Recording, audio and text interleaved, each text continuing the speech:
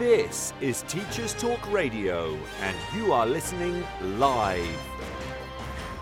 Well, good morning, everybody. It's Friday, the 15th of December today, and my last Teachers Talk Radio show before the Christmas break. We have got more shows through next week, but for me, this is my last one of 2023. And what a year it has been. It actually came up on my memories this week that it's been 1 year since I've been a host with Teachers Talk Radio. So very, very grateful to still be going strong a year later, and it wouldn't be possible without all of my amazing guests. So I just want to start with a huge shout out to all the guests who've come on my show and all the guests still to come. We've got loads more lined up for you in 2024. And just to all our Teachers Talk Radio listeners, because without you, it wouldn't be possible.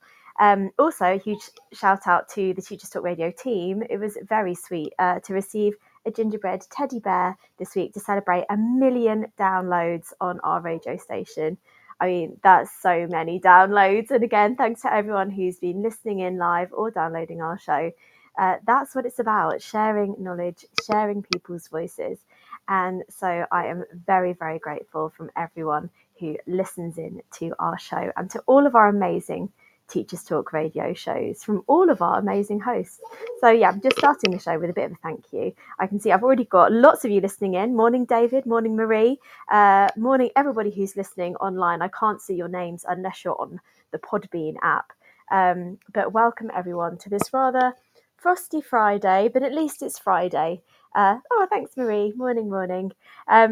Very excited today. We have got a guest who is going to be joining us shortly, Dr. Sarah Wall, and we're going to be talking about disabilities and what that means specifically for parents and carers who are having to support people with disabilities and how this can have an impact in our wider circles.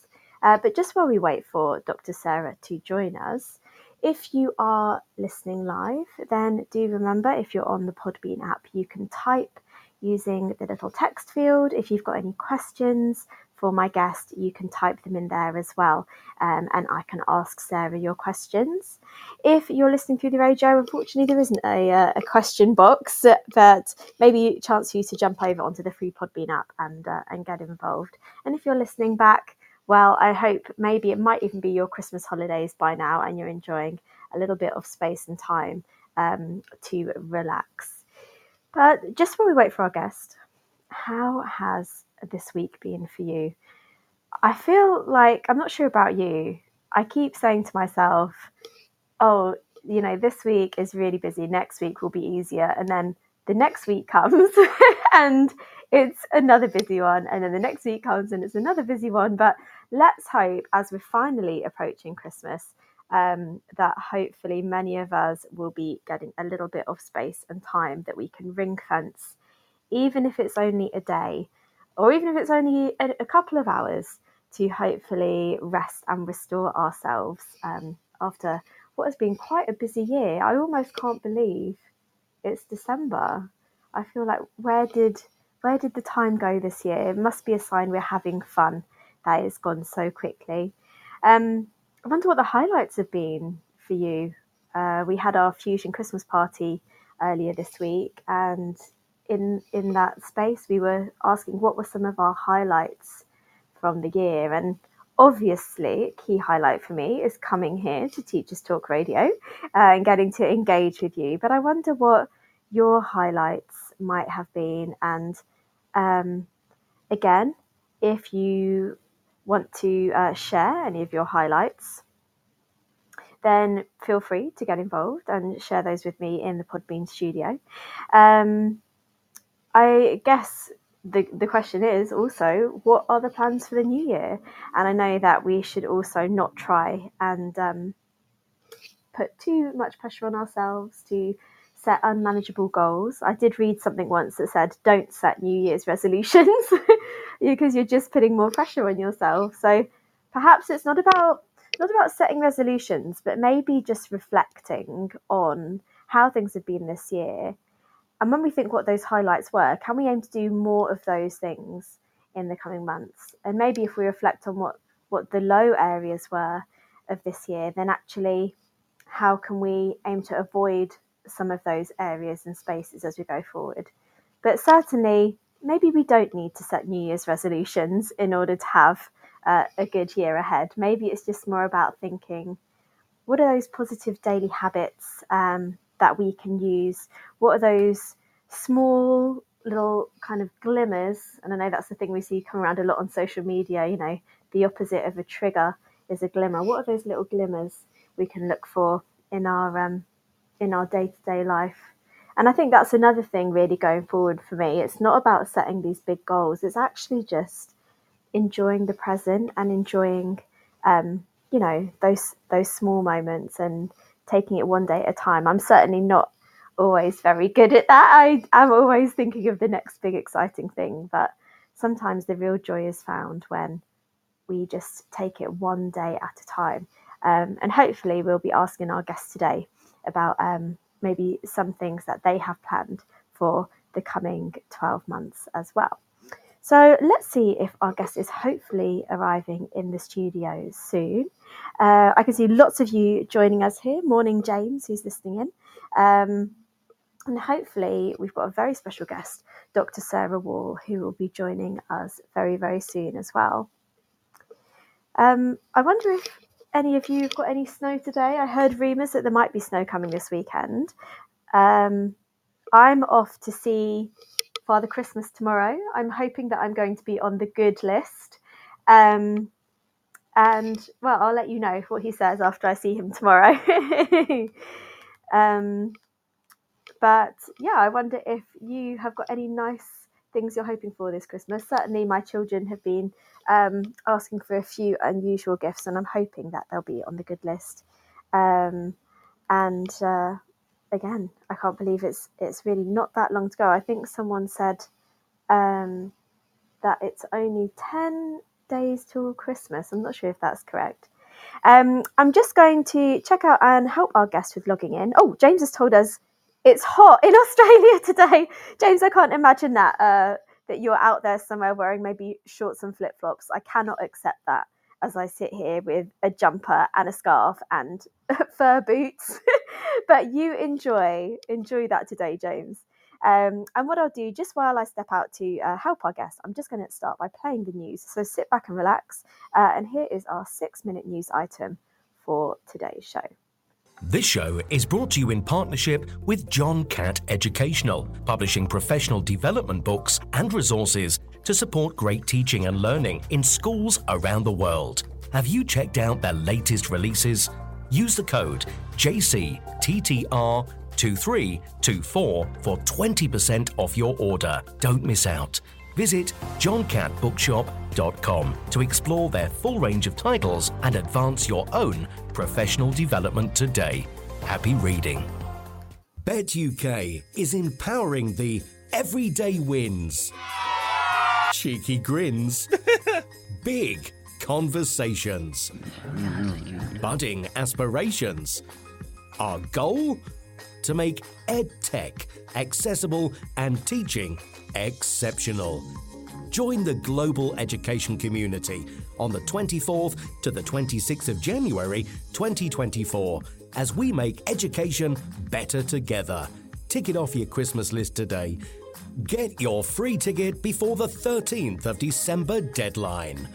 Visit www.uk.betshow.com/visitor-registration.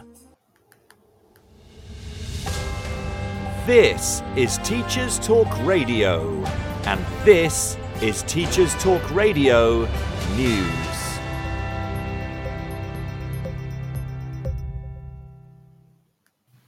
The inquest into the death of head teacher Ruth Perry has ruled that an Ofsted inspection contributed because it lacked fairness, respect and sensitivity and was, at times, rude and intimidating. These are the comments from the senior coroner Heidi Connor, as reported on the BBC News website. Mrs Connor went on to express concern about the impact the inspection system can have on school leaders. This is the first time Ofsted has been listed as a contributing factor in the death of a head teacher. The coroner also issued a prevention of future death notice. a report that aims to stop similar situations arising again. Anyone who gets such a notice has 56 days to say what they plan to do to mitigate the chances of deaths happening.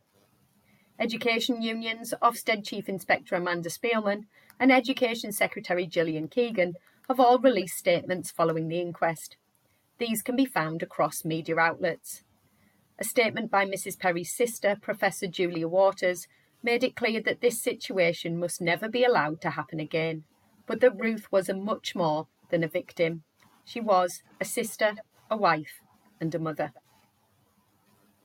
The Programme for International Student Assessment, or PISA, has released its latest findings. Making the headlines amongst the data was a figure of 11% of teens in the UK who were skipping or missing a meal at least once a week as a result of poverty. The average was 8%, although it rose to 13% in the USA and to 19% in Turkey. The report makes the link between missing meals and less effective learning. Every 4 years, PISA compares 15-year-olds' reading, science and maths levels across 81 countries. The director of the project described the UK as being in a fairly good spot, with improvements in reading and maths, although there was a decline in science. Amongst the 4 home nations, England performed the highest across all 3 subjects, although the average maths score fell for all UK nations. The gap in results between UK nations has widened, with Wales recording its worst results so far, according to the BBC. The Welsh Education Minister said COVID-19 had derailed improvement. Northern Ireland scored higher than Scotland in maths and science, but Scotland did better in reading. The Wellbeing Survey is the first of its kind, with the head of research expressing surprise that so many pupils in a supposedly wealthy country are missing meals due to food poverty. Another survey, this time by the British Council, has also seen its results released. They asked just over 2,000 pupils at the end of their first year of secondary from across the UK about modern foreign languages. The results showed that only 20% planned to study a language at GCSE. The numbers of pupils taking modern foreign languages has been in decline in recent years. Whilst 73% of those taking part in the survey said children should have the chance to learn a language, and 46% said they enjoyed language learning, more than 1 in 4 said that they did not plan to take the subject at GCSE level or beyond. Nearly 9 out of 10 said they did not think it was very likely that language would be necessary for their future career. Finally, writer and poet Benjamin Zephaniah passed away on the 7th of December at the age of 65. He had been diagnosed with a brain tumour 8 weeks ago. Zephaniah had 14 poetry collections and 5 novels published over the years. He openly discussed his difficulties with learning to read and write, leaving school at 13 and his diagnosis of dyslexia. His first book was published in 1980, and he described himself as an angry young man who had an outlet through writing. He said that using writing as expression had saved his life. This has been your Teachers Talk Radio News with Jo Fox.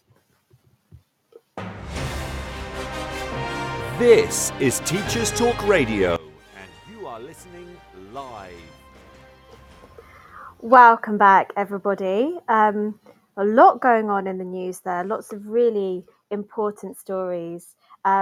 And also, Benjamin Zephaniah, such a shame to hear about him dying. My son actually read his poem, Talking Turkeys, in his Christmas service this week, and it just felt extra poignant, really to not just celebrate Christmas, but celebrate such an amazing poet as well.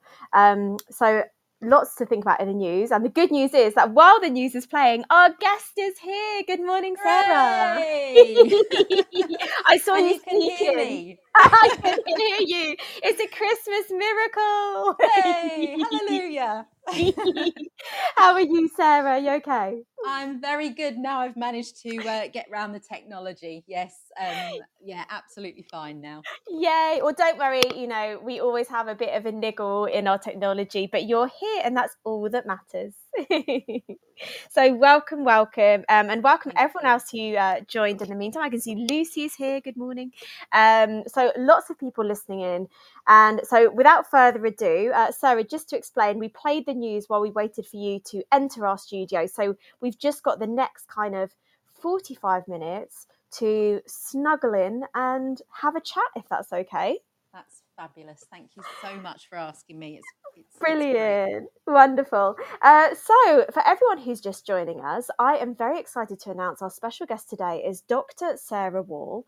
Sarah is joining us today from Anglia Ruskin University, but she is so many things and has so much experience. I think it serves me best just to hand over to Dr. Sarah to maybe to begin. Sarah, are you happy to just talk us through your education journey from start to now? Is that okay? Yeah, absolutely. So I started out my life in a middle school as a pupil myself. And I had this amazing teacher called Mavis, who was a drama teacher. And she spoke fluent French. And she was just an amazing human being and had really, really long hair that she could sit on. And when I was 9, that was who I was going to be. I aspired to be Mavis. And so I went through my school career and became a teacher. That's what I wanted to do. I never, ever wanted to do anything else, really. And I started in middle school. I worked with children there with special educational needs and disabilities, and became a Senko because I became so interested in that area. And then I particularly became interested in some of our children and young people who have behaviour that challenges. I say that way round on purpose rather than challenging behaviour, because I do believe that their behaviour is what challenges us rather than the other way round. And so then I decided I wanted to really, really specialise in that area. And I became a specialist teacher for social emotional behaviour difficulties, it was called then, now social emotional and mental health. And yeah, I've never looked back really from there, because then it became my life. I really focused upon it, and then ended up where I am now, which is lecturing at Anglia Ruskin. I also do some work for the University of Birmingham. And I do some work for external universities up and down the country, really, and been lucky to be asked to talk, in some really interesting places too. So yeah. Wonderful. And here on Teachers Talk Radio as well. Yeah, and here, absolutely. The highlight. We're so happy you're here. What a nice way to end our year. You're my last guest of the year, Sarah, so I'm super excited. I'm your Christmas present. Yeah, you are. Honestly, when I saw you enter the studio this morning, that's me done. I don't need anything else. So thank you so much for sharing that. And that sounds a really interesting journey. And thank you, Mavis. I mean, I hope Mavis is listening.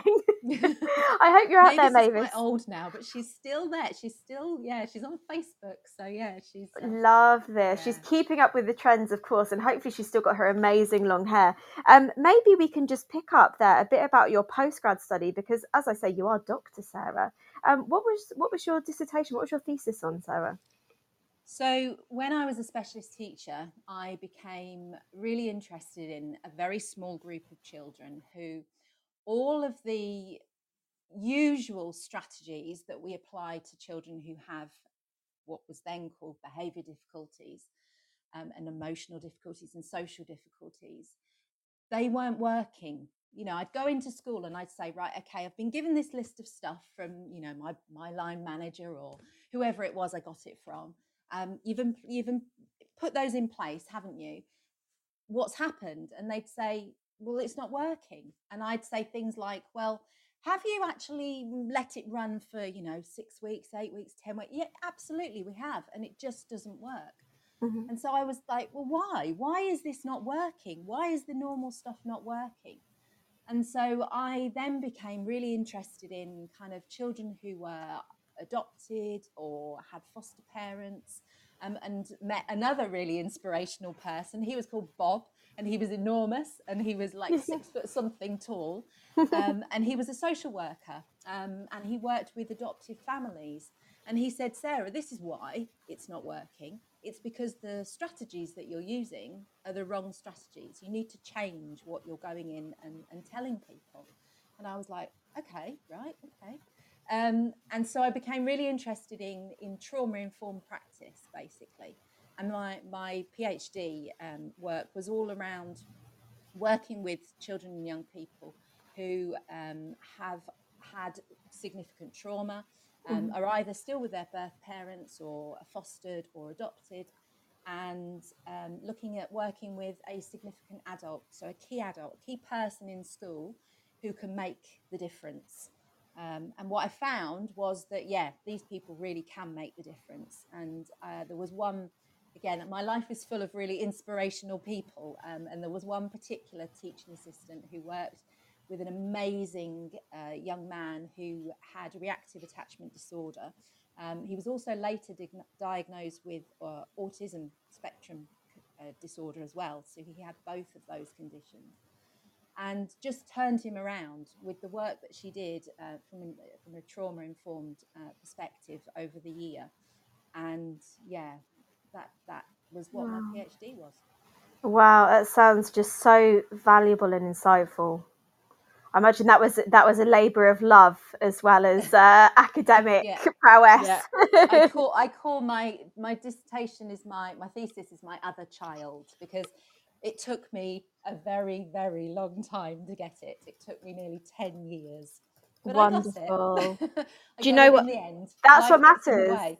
Exactly. And it's the fact that you finish it. I don't think it should matter how long it takes. Like, becoming doctor is it. You've done it, and just huge congratulations to you.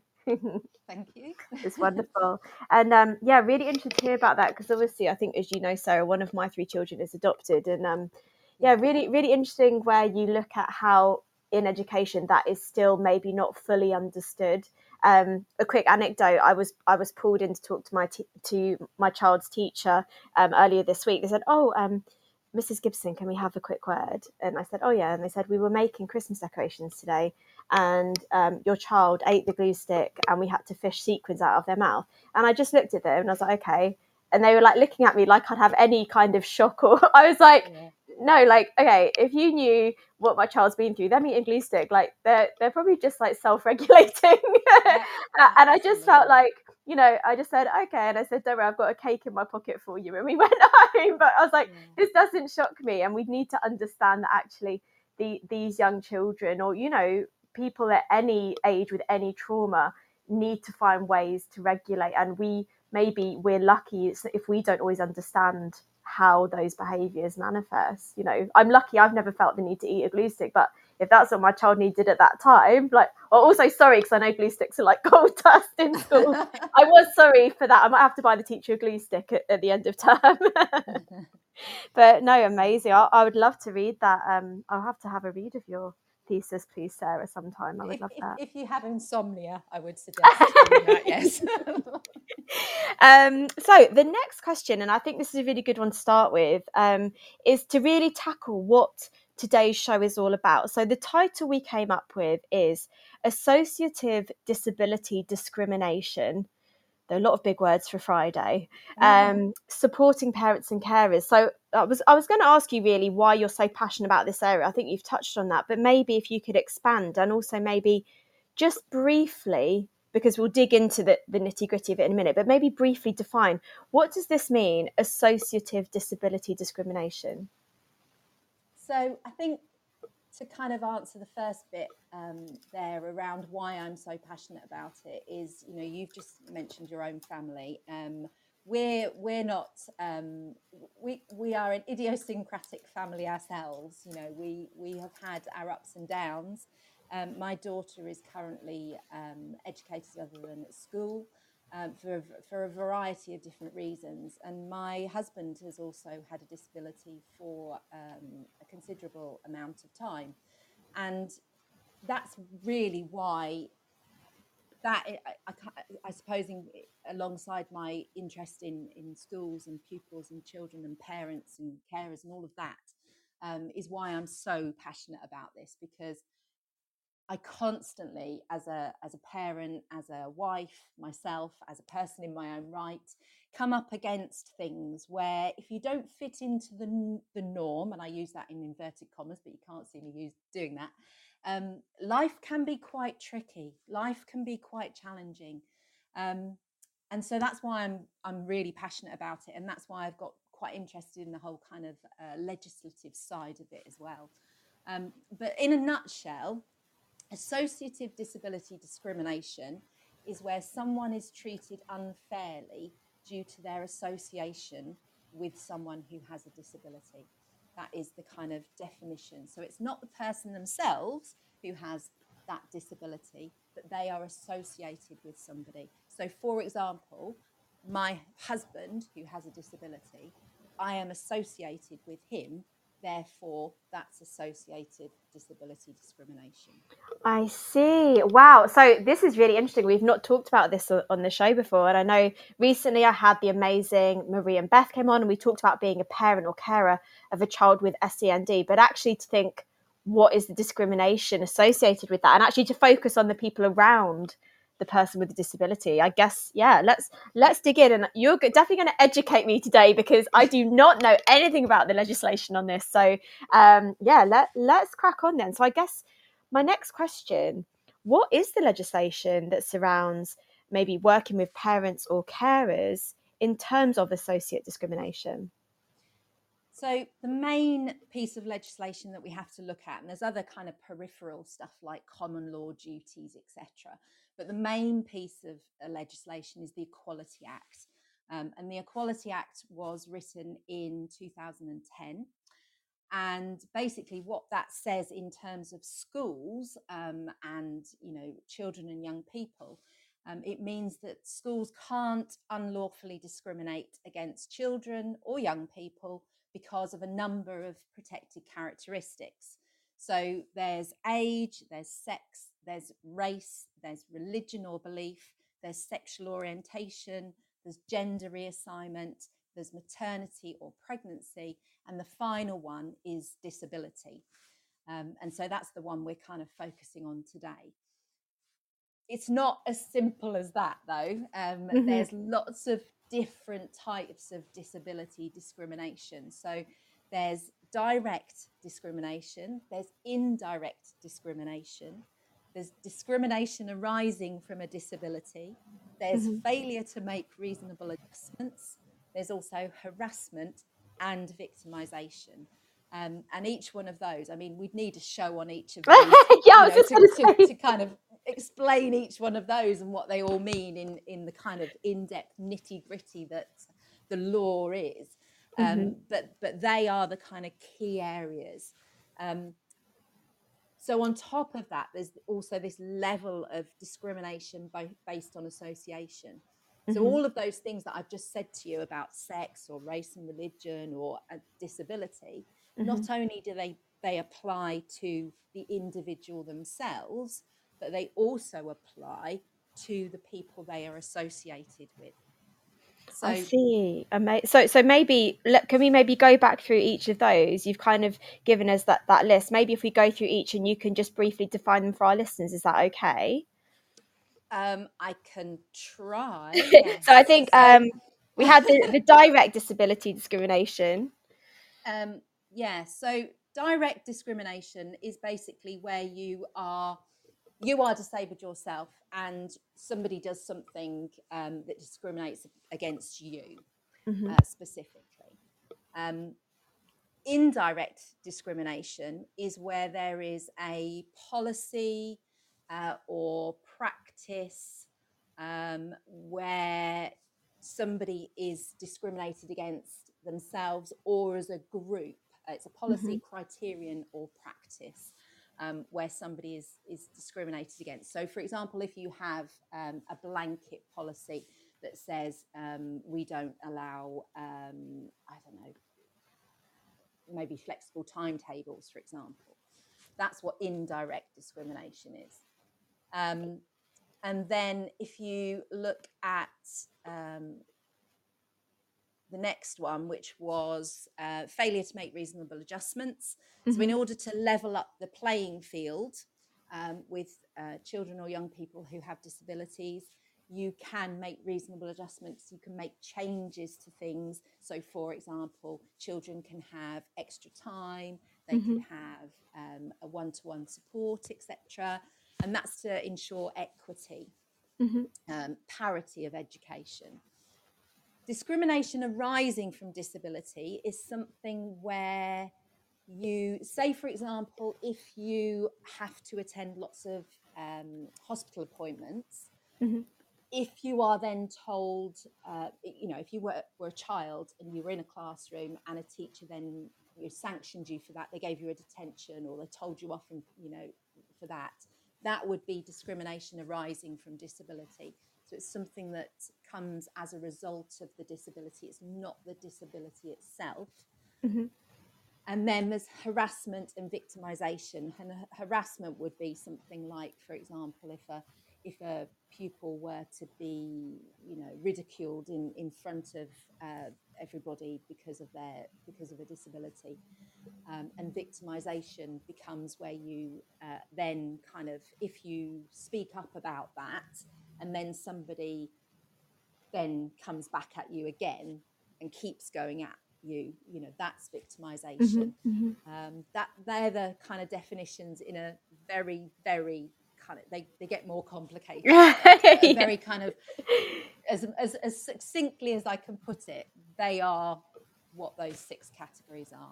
Thank you. No, thank you for going for them through them for the listeners' benefit and my benefit, Sarah. So thank you.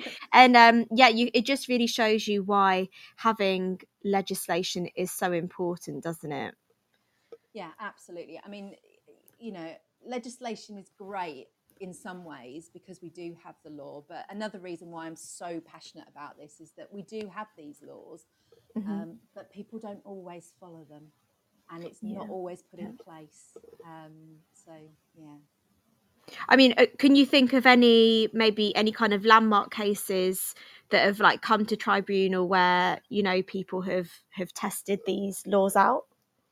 I mean, part of the reason why the Equality Act was written in the first place was because there was a really key piece of, was a European court ruling, actually, which was by Coleridge versus Attridge Law, it was, if anybody's interested in looking it up and they're like me. And basically, a mother was treated less favourably at work because of her association with her disabled child. And she actually claimed she was refused flexible working, and she experienced abusive and insulting comments from others about herself and her child. And that that was the landmark case for associative disability discrimination.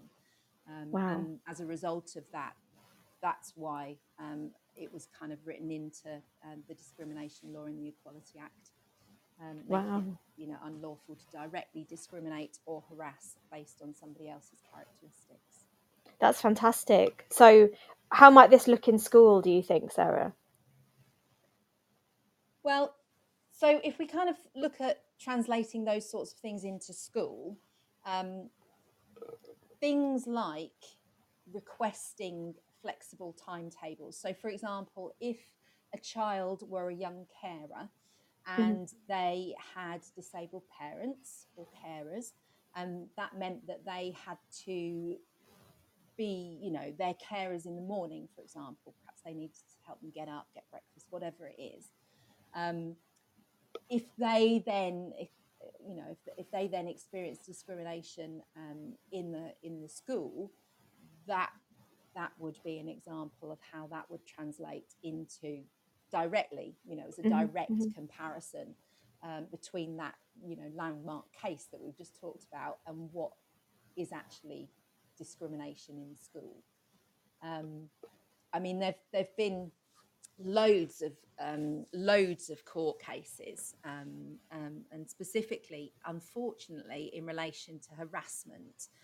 Oh gosh. The Equality and the Human Rights Commission did a piece in 2013, and they actually came out and said, treatment of disabled people is, such treatment as that, being harassed, etc., is just commonplace. And they found, that people were ridiculed, people were victimized. It's not something that happens rarely. It's something, unfortunately, that does happen quite a lot. And I can think back to examples of, where teachers I've known have interacted with individual children, and that could be termed as harassment or victimization, and so it's kind of commonplace, and those That ideas of kind of go on. Yeah.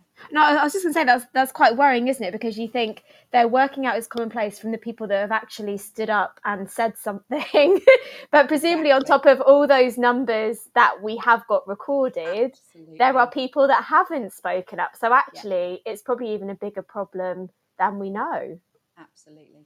I mean, it's not, I'm not talking directly about schools here, for example, but, we know in employment law, for example, the number of people that go to tribunal is much, much reduced from the number of people who have issues and who raise those issues. And then things are worked out between the people, the employers and the employees, either at, stages pre-tribunal in terms of a payout or in terms of coming to some arrangement, shall we say. That happens a lot. So you're absolutely right. For every one that comes to tribunal, there will probably be another 10 that don't. And that kind of power imbalance is quite interesting, isn't it? Because as an adult, you feel like you've almost got quite a lot of power, but when we talk about children, or young people, that's another matter, isn't it? So yeah. Definitely, and I think that's why we need to make sure that we've got people in charge who are really having that inclusive approach. Like when you mentioned about attendance and things, I know one thing I noticed in my children's school letter, the weekly newsletter that comes out, they get an attendance for the class, so they've worked out how often everyone came in that week in that class, and they have like a leaderboard, but there's a disclaimer at the bottom that says there are some children that need frequent medical appointments, and their statistics aren't included in the class attendance total. So just so those children aren't worrying about not being able to attend when their health comes first. So I think there are some schools that I think are more receptive and more supportive and respectful, but that's the problem, is it's a wider societal issue, I guess. Yeah, absolutely. I mean, I, as a specialist teacher myself, I had the honour of going around an awful lot of schools. I wasn't a specialist teacher where I live now. It was up in the north, but you could walk into a school almost, and you can get a feel for an ethos of a school. You can kind of sense, you can sense whether that school is an inclusive school or not. And there are, for every school that isn't, there's also a school that is marvelous. And I had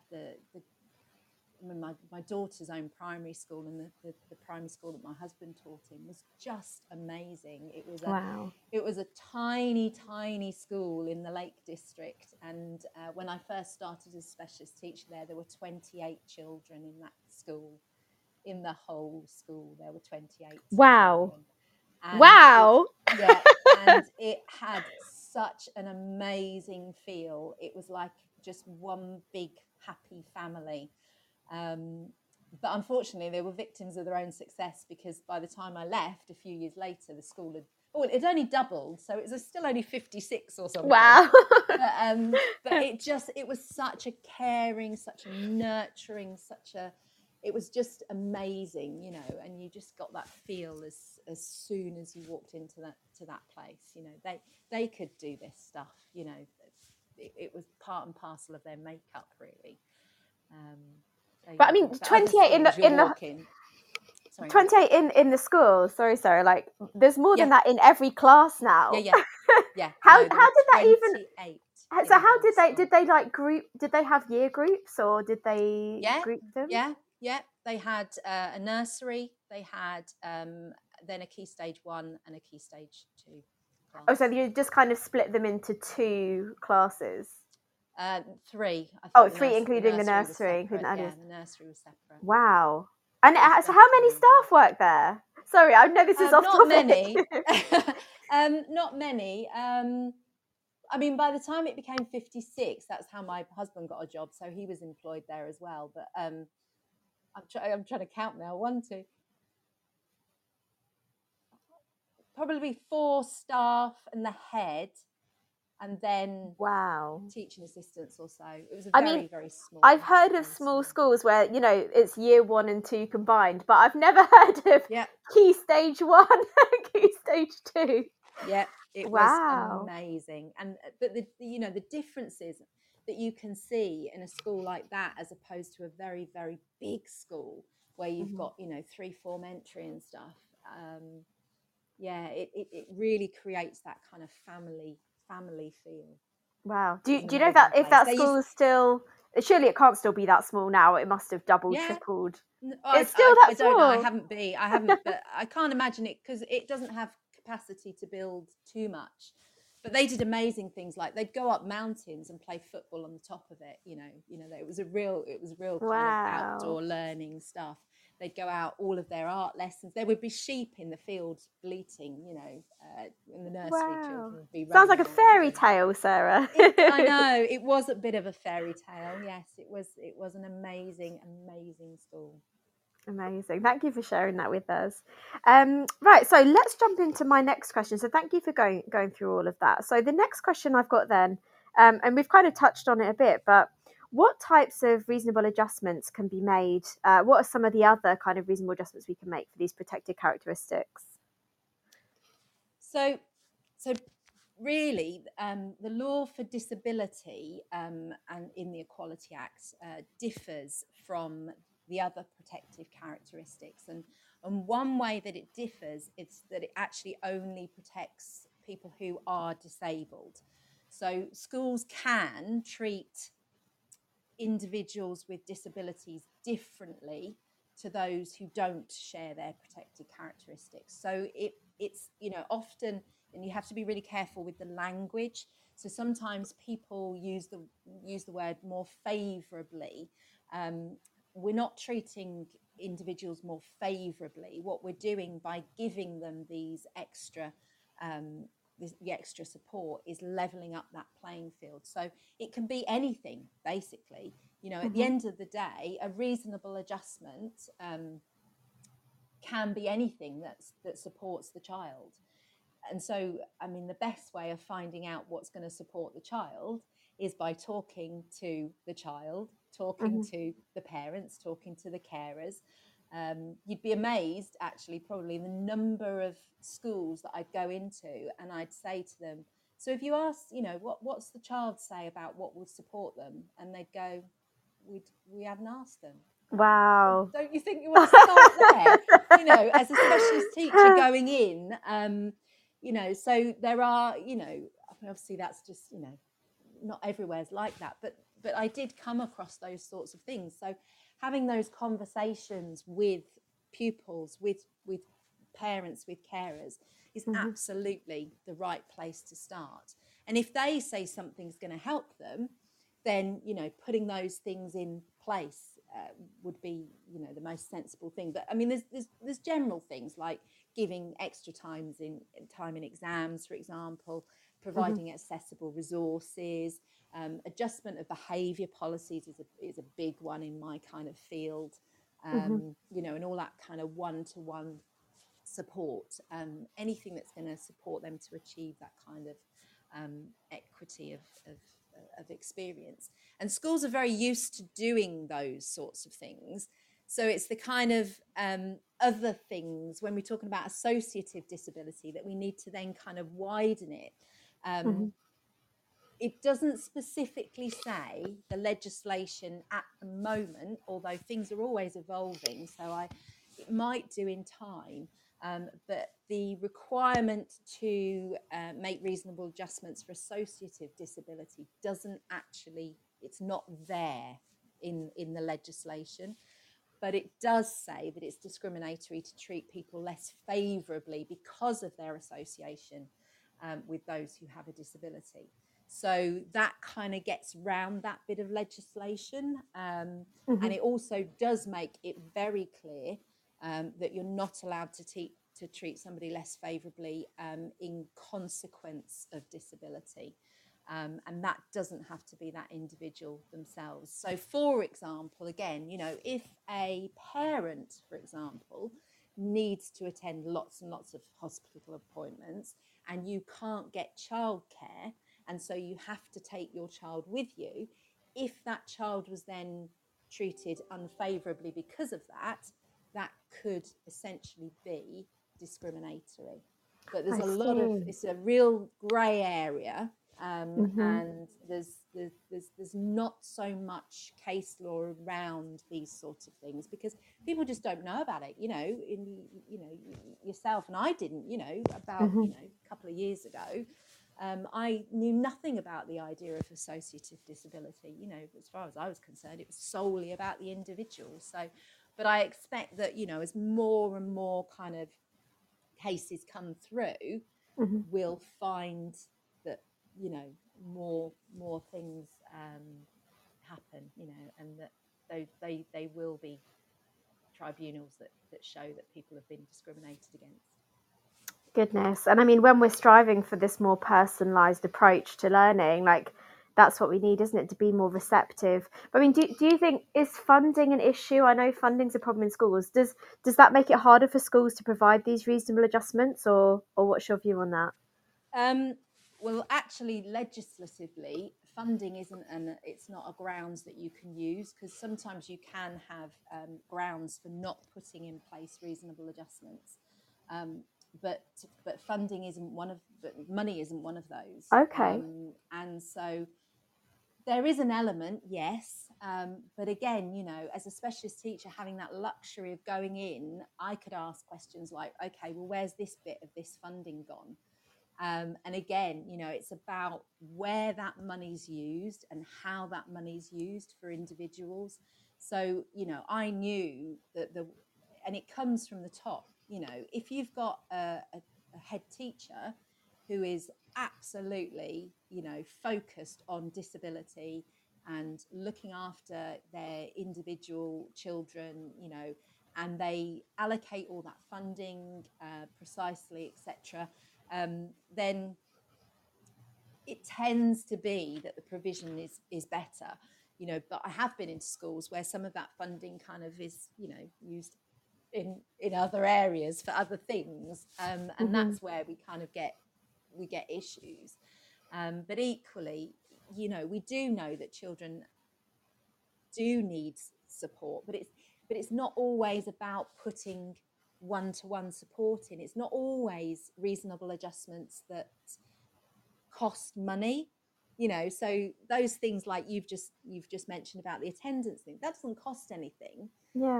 So sometimes it's about putting in place reasonable adjustments that don't cost any money, and the key word is reasonable. That's if it went to tribunal, that's what they'd be looking at.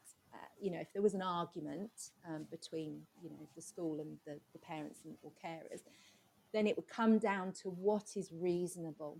So they wouldn't expect you to, a school to put in one-to-one full-time support if it wasn't financially reasonable necessarily. So that's the test, is in terms of reasonable adjustments. It's that word, reasonable. And so on that note, I guess my last kind of point on this question then, are there ever situations where even when reasonable adjustments are made, that that it's still not enough, I guess? Like, I suppose well, sometimes we often have children who are in mainstream school, for example, where you've put in, because the reasonable needs to be reasonable for that school. So therefore there will perhaps be cases where all the reasonable adjustments have been tried, but actually, that child just needs a different environment. And so that's where we have our fabulous special schools and up and down the country who come into play, where a child is then educated in a special school. And equally, going on from special school as well, sometimes it doesn't work in a special school. So children might go to a residential school, we have some fabulous trauma-informed, for example, schools up and down, residential schools up and down the country, who provide for our children with extremely high needs.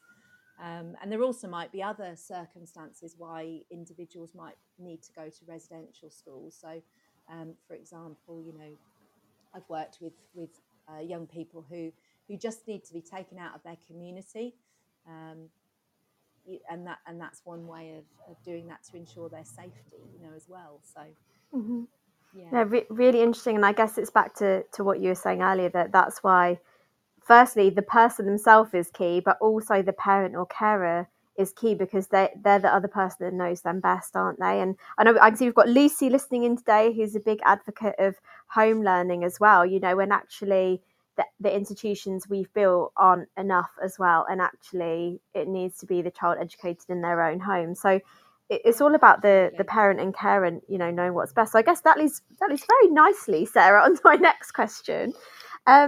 What does best practice tell us about working with parents or carers? Okay, so I just really want to put this shocking statistic in to start with, because there is an enormous amount of brilliant practice up and down the country, I don't doubt. But in terms of special educational needs and disabilities, which is kind of what we're talking with, even that itself, the individual child themselves, in 2022, there were 13,658 tribunals brought against schools and local authorities. And that was, wow. That doesn't even touch upon discrimination by association. And out of those, I was absolutely shocked by this statistic. 96% of those were won by parents and carers. Wow. And it cost the taxpayer £60 million. What does that tell 96%, 96% of them. Yeah. And so, it tells us that out there are thousands and thousands. And I've met these parents, and I've met these carers, up and down the country and I can actually say I am also one of them, because I am having great difficulty with this whole education other than at school issue with my own daughter. It's just, that's just an amazing statistic. So that tells us that, there are lots and lots and lots of parents and carers that we are not serving very well. That is so we need shocking. to listen. I think it comes down absolutely to that kind of, listening to individuals. But, and that's just disability, and associative disability discrimination isn't even known about, and it's not talked about. It's not talked about in workplaces, let alone in schools or local authorities. So, schools need to consider that kind of bigger picture. They need to consider the individual in the school, but they also need to consider the parents, the carers, looking at policy revisions. They've got to look at all of those in the light of things like disability discrimination and associative disability discrimination. And then, they kind of have to look at whether they've got, it's a legal term, but it's called objective evidence, and that's the test as to whether something's discriminatory or not. And so to look at things, look at situations and say, have we got the evidence to say that we're not being discriminatory? Have we got policies that aren't kind of blanket policies, like we don't allow flexi schooling, or we don't allow long-term online tuition, or you can't have a flexible timetable, those kind of things, because all of those could ultimately be deemed to be discriminatory. I mean, that's indirect discrimination. And what schools need to look at is kind of these kind of legal terms like proportionality and legitimate aims, and whether there's a way that things can be achieved differently. You've just talked about home education. I've talked about education other than at school. So often the norm is to send your child to school. And I think that we need to start to look at, actually, that's not the case, because if you look at legislation in the Education Act of 1996, nowhere does it say that you have to be educated inside a school. Mm-hmm. You know, and we don't look more, and we don't look enough at what suits the individual, let alone what suits the individual and their family. Yeah. You know, and so schools really need to start kind of engaging, you know, with parents and having these discussions with them, and being open to change, and being open to trying things. I mean, there's a fabulous thing that I came across when I was working at University of Northampton, the AV1 robot. I don't know if you've heard of it. No, I don't. Tell us about it. Well, it's Essex County Council use it as their wholly for their hospital and home tuition service. And basically, it's this little robot. It literally is what it says, and it's like I can't really describe. You know, like you know, the little marshmallowy type things in Frozen. You know those little, the little snow monsters. Snow glees. Yeah. Yeah, it looks a bit like one of those. Cute. And it sits on the desk, and basically it becomes the child. So the child takes this robot can take it from class to class or whatever, if they're at secondary school, or it sits on the table. And by the powers of the internet, you know, the child is literally inside this robot, and they can interact, and they can do their online learning and things like that. So there are amazing things out there to facilitate those sorts of interactions, those sorts of ways of educating. But it's like schools need to be more open, some of them, to some of those kind of ways of working.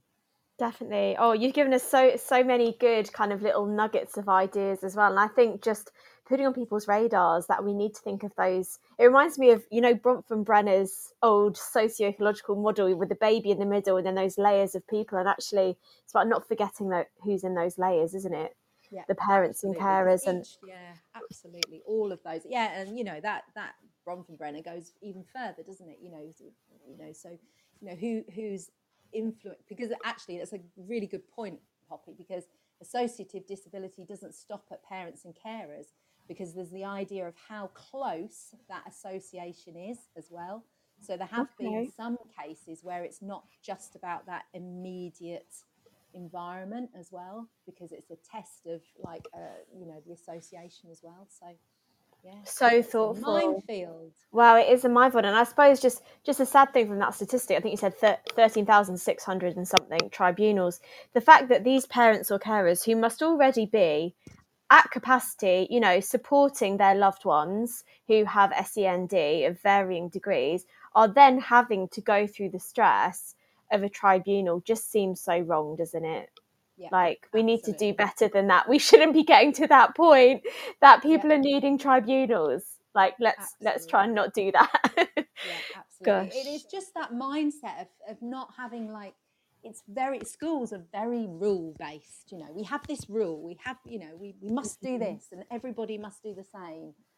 And it, you know, we've just got to get out of that mindset, because not everybody's the same. You know, we're not, you know, not every child's the same, not every family's the same. And it does cause enormous stress for parents and for children themselves, you know, as well, you know. Yeah, exactly. And that's why, yes, just thank you. So we've got 2 minutes to go. Just want to thank you for actually just coming on and opening up these conversations and educating me as well, because that's what we need, isn't it? Just to talk more openly about these more difficult, more uncomfortable parts of being human, and not being afraid to look at solutions together, isn't it? Yeah, absolutely. You're very welcome. I've thoroughly enjoyed it. Thank you for having me. We have loved it. So Sarah, in the final minute, I've just got 2 more questions, but they're not about big topics. Okay. I just wonder briefly, what's something you're looking forward to in the new year, Sarah?